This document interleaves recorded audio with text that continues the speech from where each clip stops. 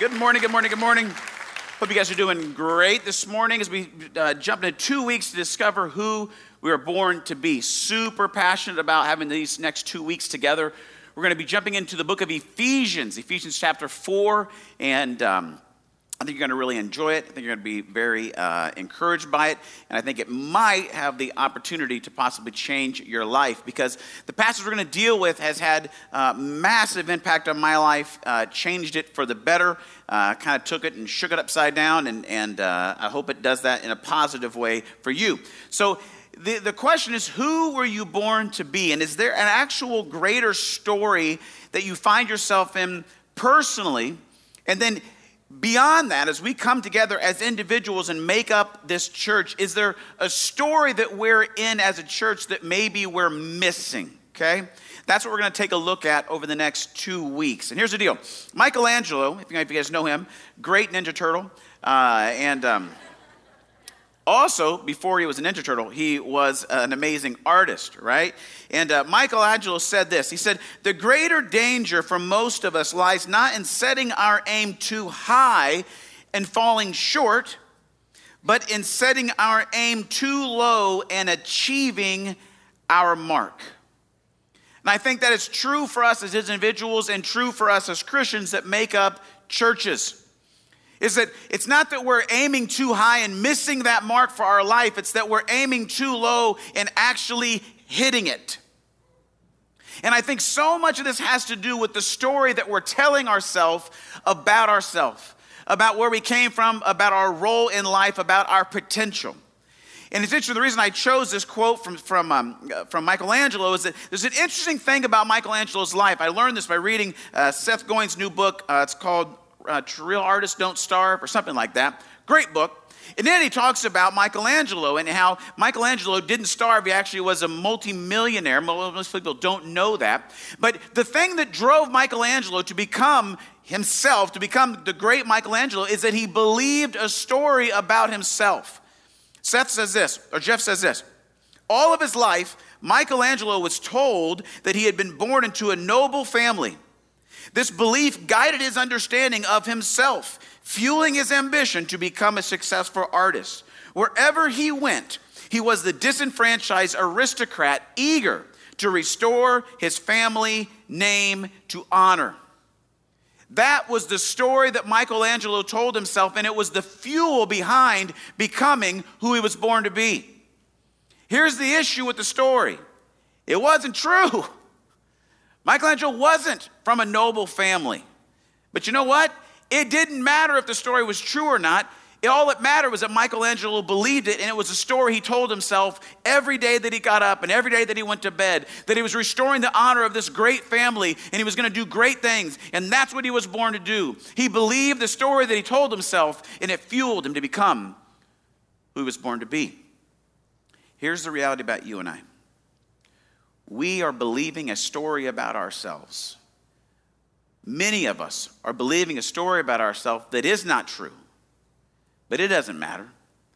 It's still creating our life. Many of us are believing a story about your role within the church. Also not true. But it's creating the issue that we have in the North American church today. And my hope for the next 2 weeks is to expose you to a new revelation, to a word from God, a forgotten word of God from the Bible that will help you begin to tell yourself the true story about who you are born to be and what that means for your life within the kingdom of God and this church in general. And when we begin telling a true story to ourselves, I believe the power could change our lives and maybe, just maybe, the city. Jesus, I just pray as we get into your word that it would begin to illuminate our life, that it would begin to help us discover the good news, the story that you are writing with our life and that you are writing with your kingdom. I pray that we would find our place in it, and the result would be changing the course of human history. In Jesus' name, amen. To believe great things about your future, you have to believe great things about your past. And here's the deal. I don't care if you're from Beech Grove or Fishers. I don't care if your parents were congressmen or garbage men. You have to get back to understanding that before you were who you are right now on earth, you were designed to be something so much greater in the heart, in the mind, and the design of God. To discover who you were born to be, it has to do with your identity and understanding who you are and who we are as human beings. Now, here's the deal with identity. I can't remember where I read this week, so I can't quote where I read it. I just know that I read it, and I thought, that's good. I'm going to mention it on Sunday. But this issue of discovering identity is a little bit tricky and tough to get our minds around sometimes in a spiritual, scriptural understanding. But the illustration I read was if you take it back to an earthly understanding identity, like how did you get to know who you are? Like how did I get to know that I'm Darren Earlywine? I got to know that because as a child, my father and my mother, my parents said it to me over and over and over and over and over again. Darren Earlywine, Darren. Often as a child, I heard Darren, stop. No, right? I had a problem with obedience young as a kid. Actually, it continues on to this day. But anyway, some of you don't know who you are in God's eyes, because you maybe have only heard him say who you are once or twice. And that's what getting into the Word of God, immersing yourself in a faith community, hearing the Word of God preached and hearing the Holy Spirit guide and direct your life. It's a process of you hearing what is true about you in God's eyes over and over and over and over again until you begin to see yourself and understand your identity, not based on what you've heard or what story you've told yourself, but on who God says that you are. And you begin to step into what is true about you. So what is true about us? What were we born to be? Well, let's go with some basics, right? To know great things about your future, you must know great things about your past. And here's how your past created. The fact that you're a human being means that you are made in the image of God, meaning that you have infinite value in the heart and the mind of God because you are actually created within all of creation as kind of the crown jewel of God's image bearing. That's something that's true about you. That's part of your story. Who are you born to be? You were born to be someone who reflects the very image of God.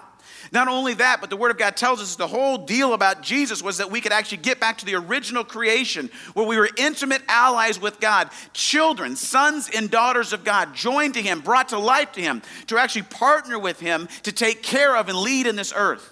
That's a part of who you were born to be, an image-bearing son or daughter of God that becomes an intimate ally, not to be used by God, but to partner with Him. The author of faith and hope and love to move forward what's on His mind, in His heart, to live in the world that your soul and your heart desires to actually experience. You are actually an ambassador of the King of the universe, given authority and power to actually represent Him on earth. That is who you were born to be, far beyond and more primal to anything that you know in your life. But here's the question. Is that the story you're telling yourself about your life? Because if you're not, it makes a difference. Just imagine if for the next 5 days you woke up and told yourself that every morning you woke up and every night you went to bed. I am born to be someone who bears the image of the God of the universe. I am born to be someone who is actually, I am a child of God. I am a daughter of God. I am actually invited to become an intimate ally with the creator of the universe and partner with him. That's what I was born to be. I am actually given the opportunity to be an ambassador of God on earth, at my job, in my school, with my friends. That is who you were born to be. If you begin to tell yourself that story, my friends, it will change the way you live. It will change the way you love. It will change the way you respect yourself. It will change the way you demand respect from others. It will change the way you forgive. It will change the way you serve. It will reshape your life to become the person you were born to be. I know that we don't live there often. A few years ago, we did a sermon about self-compassion and our views on ourselves. And I remember Facebook and asking you guys to send me what you say to yourself when you screw up in life. And you know what you guys said to it? What you told me? You told me that you're really mean to yourself. And I'm in the same boat. I'm immensely mean to myself. Like, you screwed something up this week, and it may have been something small, and you talk to yourself meaner than anyone has ever spoken to you this past year. You probably have pet names to yourself that you call yourself when you do stupid things. That if I called you that, or your husband or wife or your friend called you that, you'd be like, now we're probably gonna come to blows right now.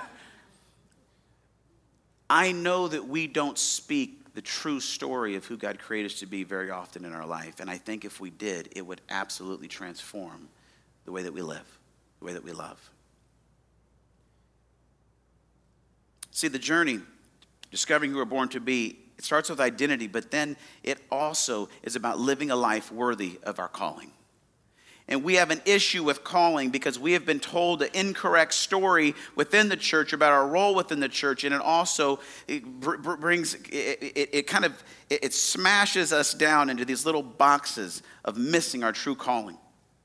And I want to jump into Ephesians chapter 4. We're going to spend 2 weeks in this passage of Scripture because it absolutely changed my life when I began to understand this Scripture of living a life worthy of the calling that I had received. And I want to unpack that for us. And I think that what I'm observing in life around me right now is that many of us are living so far beyond who we were born to be because we have very little vision for our life of what we were called to accomplish and what we could accomplish. And so we are living a life so much below the life and the calling that we have.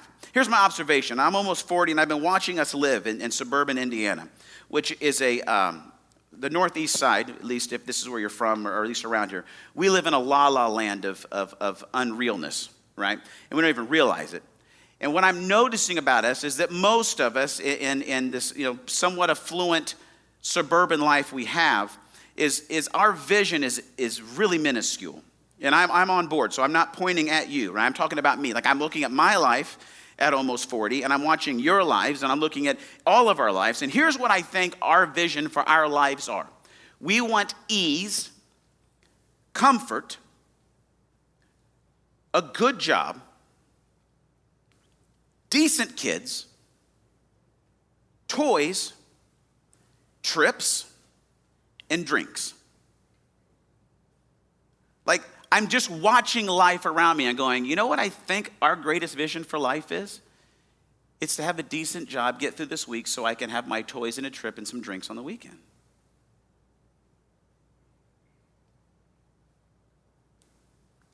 Now, I love toys. I like trips. I just got back from one yesterday. I don't mind a drink every now and then.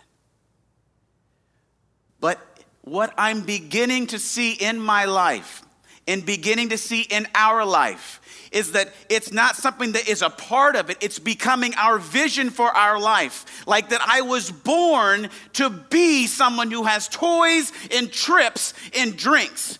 That Jesus died on the cross so that we could have toys and trips and drinks. That's asinine. And so below what we're actually called to accomplish on earth. And in the meantime, outside of the bubble of La La Land, Indiana, northeast corner of Indy that we live in, the world is falling apart. And most of the times, I don't care because I got toys and trips and drinks. This wasn't in the first sermon, but now I'm fired up.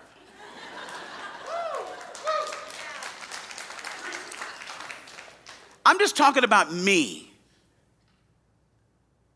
Just me, just going through Facebook and I see stuff and Instagram and the news and the world just, it sucks. And I get so overwhelmed by it that I can't even really care. And I don't really want to care because it takes away from my trips and my toys and my drinks.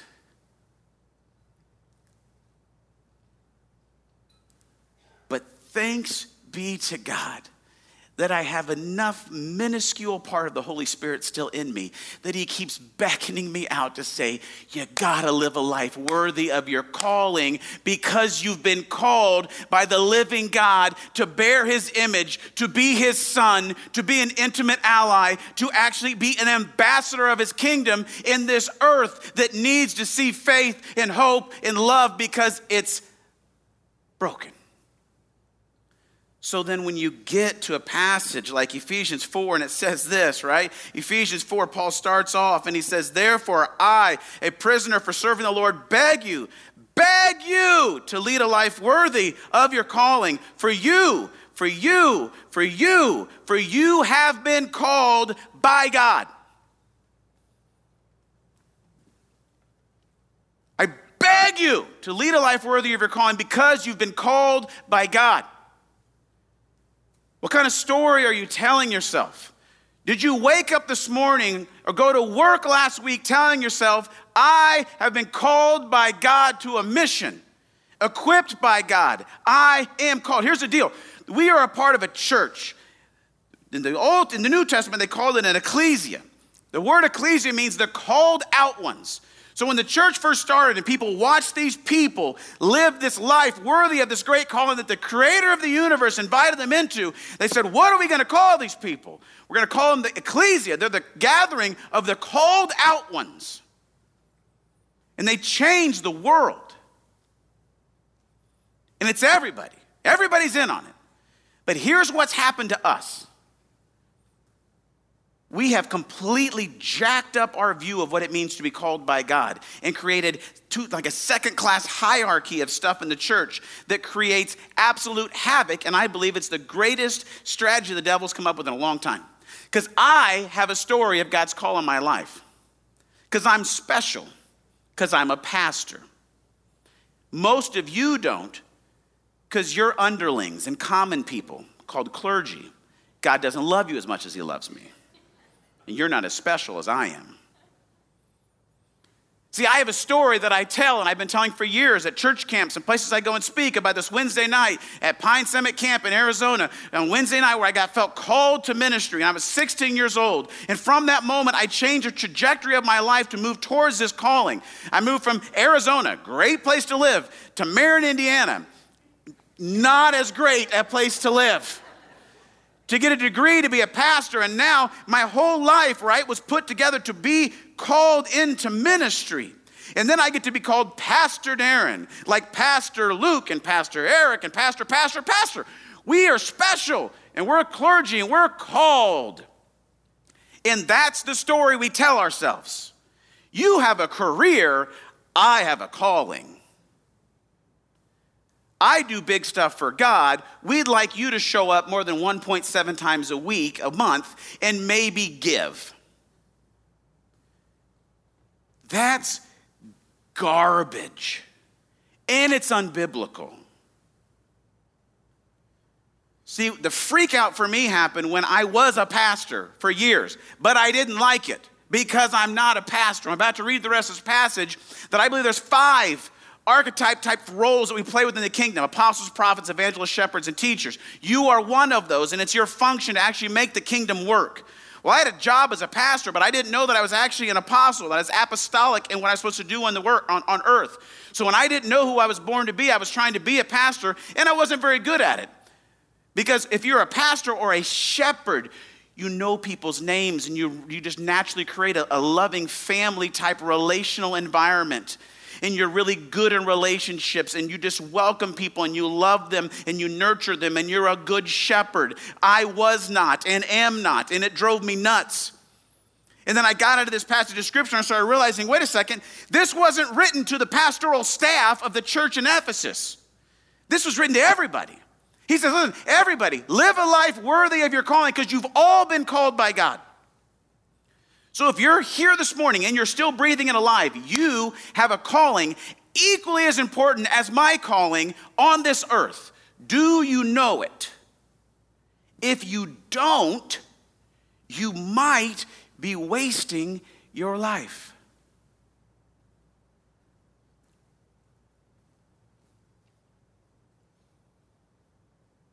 Well, that doesn't feel very good, Darren.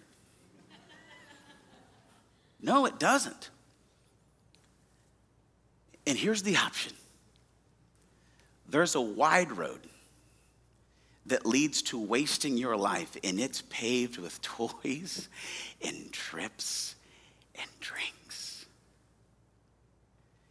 And then there's a narrow road that leads to passion and purpose and peace with God and dreams and visions and faith and hope and love and the kingdom of God breaking in messy ways and seeing the light of God change things. And it's a narrow road that not that many people take. Here's the good news. On the narrow road, sometimes you still have toys and trips and drinks. They're just not everything that you are, because you realize that's not what I was born to be. See, there's different callings, guys. Lots of them. There's the 5 roles. We're going to unpack this next week. If you're not planning on going to church next week, change your plans. Come to church next week. Apostles, prophets, evangelists, shepherds, and teachers. I believe they are the 5 foundational functions within God's character, his creation, that Jesus actually walked in earth, and then he gave to us as the body of Christ.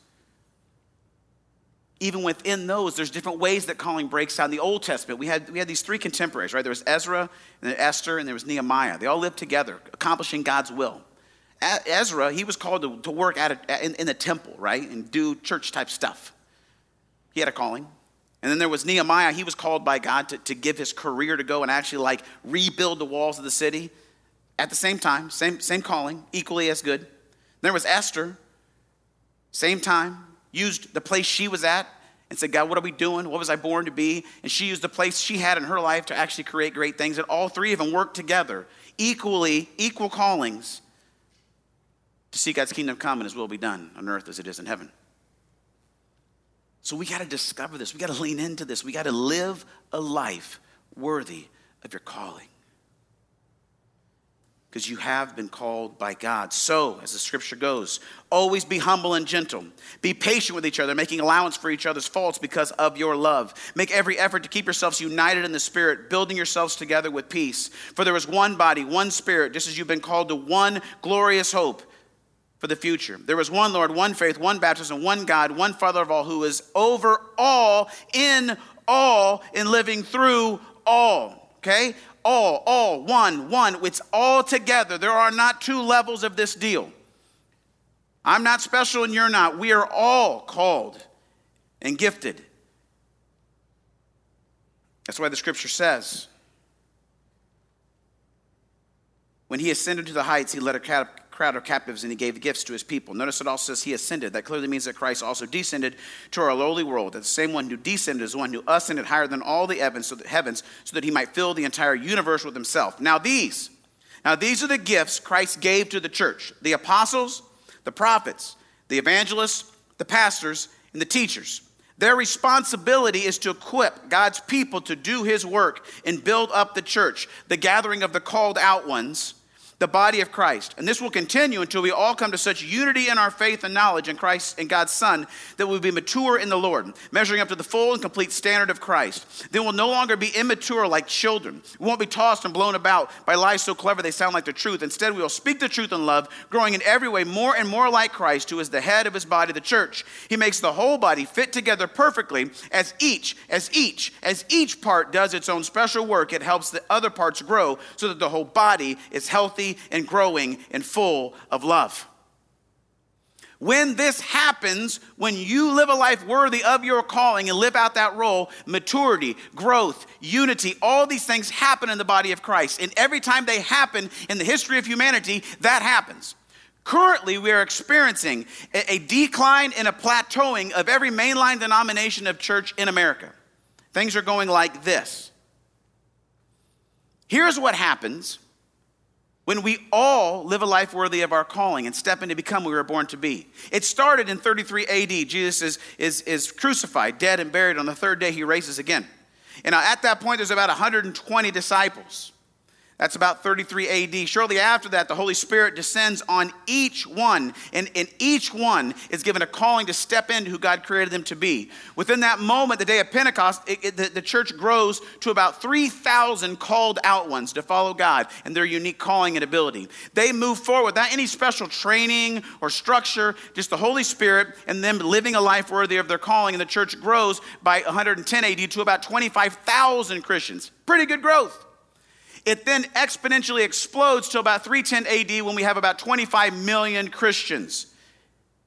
At that point, something happens that I believe we've been stuck into for over 1,700 years that we have to rediscover.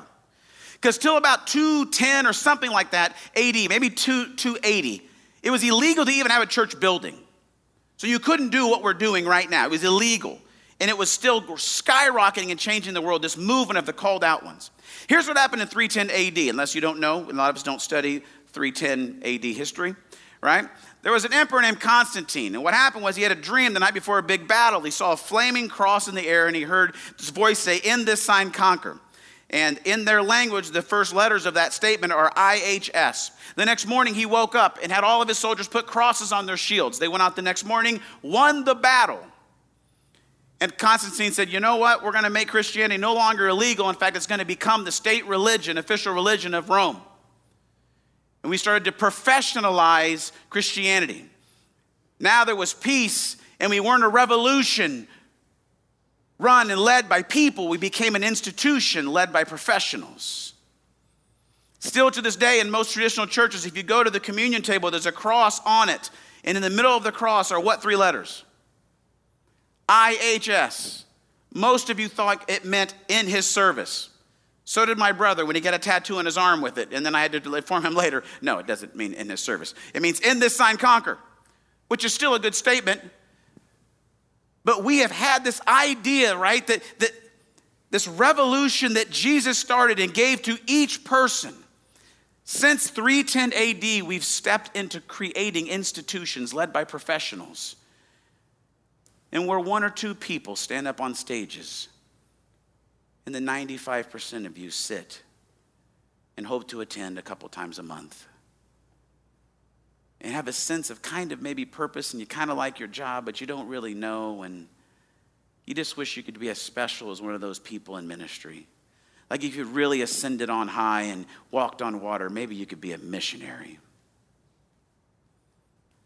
And the story you tell yourself is, I came from this family, and I really messed up in college, and then I had this divorce, and then there's this, and I don't do this, and I don't have a calling, and I can't talk like Pastor Darren, and I can't sing like Eric, and I'm just an accountant.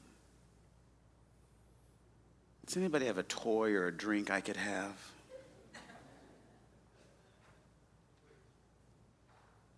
It's time we rediscover the story that's true about you and me and us.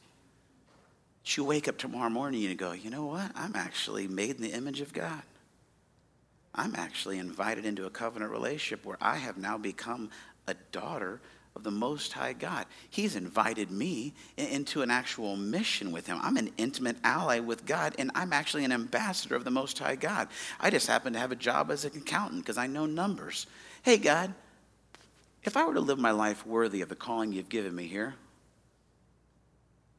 what would we do together? And I guarantee you start filling your heart and your mind with the dreams that are currently on God's heart and mind. And you ask, could I borrow a dream, God, from you to become who I was born to be? And all of a sudden, the things that pacify your boredom today, you won't have time for because you'll be too passionate about the things that God has entrusted to you as you see his kingdom come and his will be done on earth as it is in heaven. And maybe if we all did that, Mercy Road would be so much more than the awesome church it already is. And the church in Indianapolis would become so much more than just maybe an afterthought of people that they don't get. We would actually begin to see God's kingdom come and his will be done on earth as it is in heaven. And the cool part is you would live with the most peace, patience, kindness, purpose, and passion that you've ever experienced. So how do you get in on that? Well, you got to be reborn. Jesus is talking to a man named Nicodemus, and Nicodemus comes to him in John 3 and says, hey, how do I get in on this kingdom of God deal? He had the same desires that we had. And this is back in 30 AD. Jesus says, listen, take it from me, unless a person is born from above, it's not possible to see what I'm pointing to God's kingdom. And how can anyone, Nicodemus said, be born who's already been born and grow up? You can't re-enter your mother's womb and be born again. What are you saying with this born from above talk? And Jesus said, you're not listening. Let me say it again. Unless a person submits to this original creation, the original story, the wind hovering over the water creation, the invisible moving the visible, a baptism into a new life, it's not possible to enter God's kingdom. When you look at a baby, it's just that, a body you can look at and touch, but the person who takes shape within is formed by something you can't see, can't touch, the Spirit, and becomes a living spirit.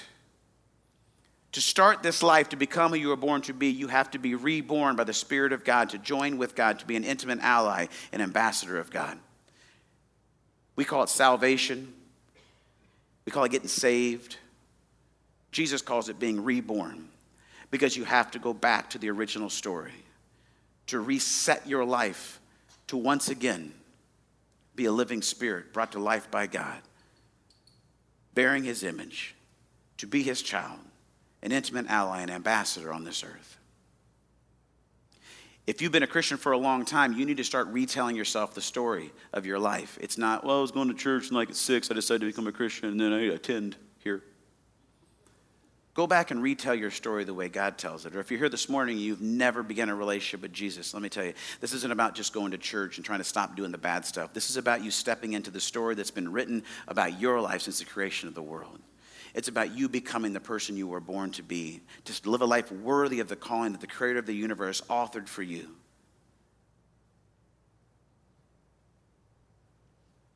And this morning can be the start of that. Or if you want, he loves you so much, he won't make you do anything you don't want to do. And if you want, you can probably keep living on the north side of Indy. And you could probably have all the toys and trips and drinks you want. It's up to you. I would beg you to live a life worthy of your calling, because you have been